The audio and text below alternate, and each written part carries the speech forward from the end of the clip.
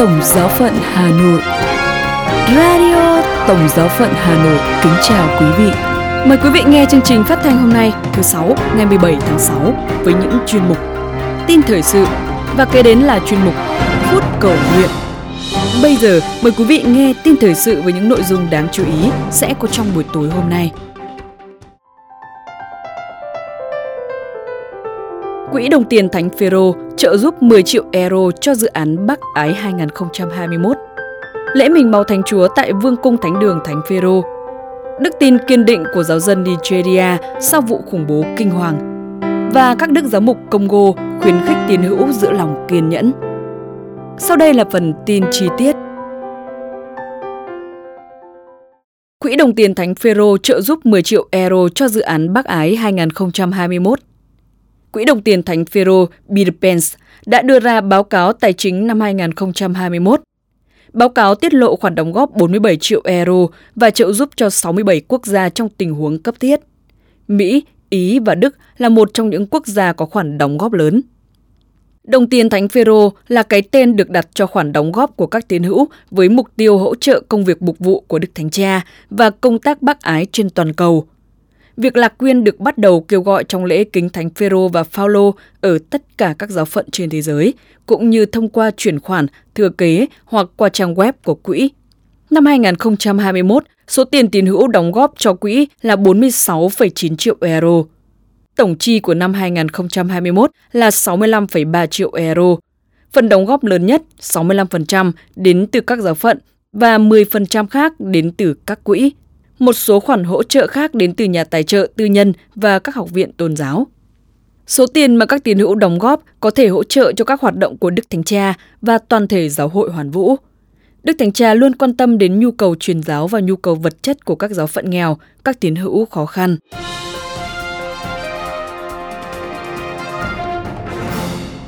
Lễ Mình Máu Thánh Chúa tại Vương cung Thánh đường Thánh Phêrô. Thứ Năm, ngày 16 tháng 6, thánh lễ trọng thể kính Mình Máu Thánh Chúa tại Vương cung Thánh đường Thánh Phêrô được Đức Hồng Y Mauro Gambetti, giám quản đền thờ, long trọng cử hành. Đức Thánh Cha Francisco đã không thể chủ sự thánh lễ theo như lời khuyên của các bác sĩ về tình trạng đầu gối của Ngài. Trong bài giảng, Đức Hồng Y Gambetti đã suy tư về tin mừng trong ngày.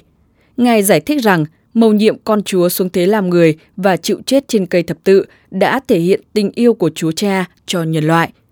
Khi cử hành bí tích thánh thể, Đức Hồng Y Gambetti nói rằng chúng ta không chỉ tưởng nhớ mà sửa soạn tâm hồn mình để trở thành một ký ức sống động về Chúa Giêsu. Cuối cùng, Đức Hồng Y mời gọi các tín hữu hạ mình và để Chúa Giêsu nắm lấy tay và dẫn dắt trong cuộc sống.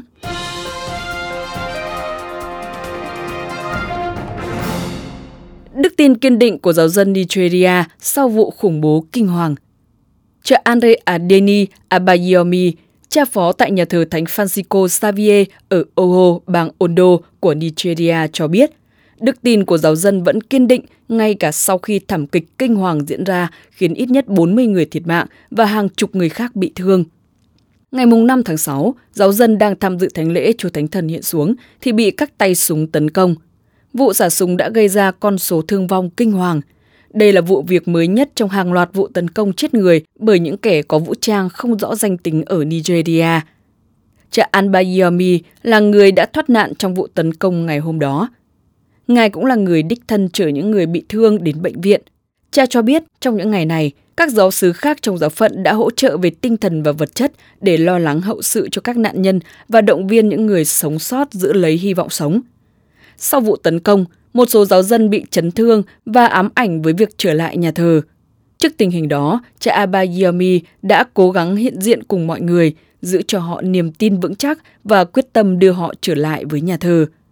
Cha cũng dâng thánh lễ và cầu nguyện mỗi ngày cho các linh hồn qua đời và cho giáo dân trong giáo xứ giữ được đức tin kiên vững.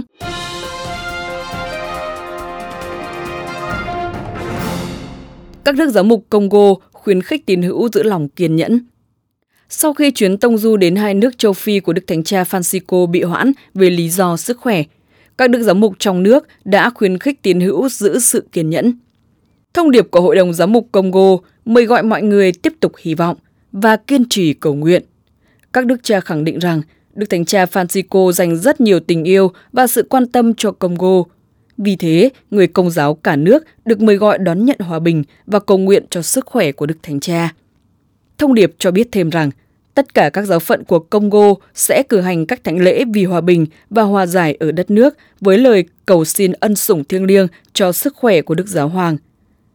Chủ nhật tuần trước, Đức Thánh Cha Francisco đã công khai gửi lời xin lỗi đến các nhà chức trách và người dân của Cộng hòa Dân chủ Congo và Nam Sudan vì đã hoãn chuyến tông du. Ngài hy vọng rằng sẽ có thể thực hiện chuyến thăm sớm nhất có thể. Chuyên mục Phút Cầu Nguyện.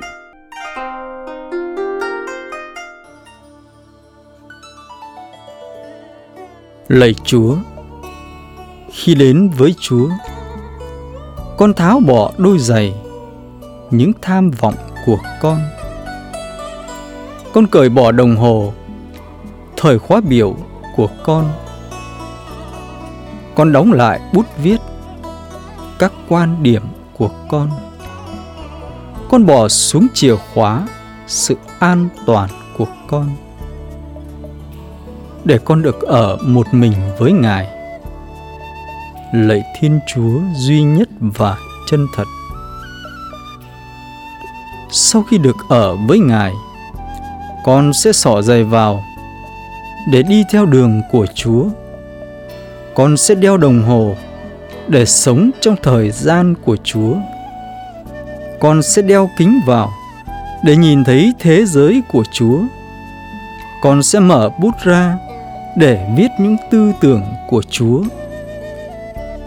Và con sẽ cầm chìa khóa lên để mở những cánh cửa của Chúa.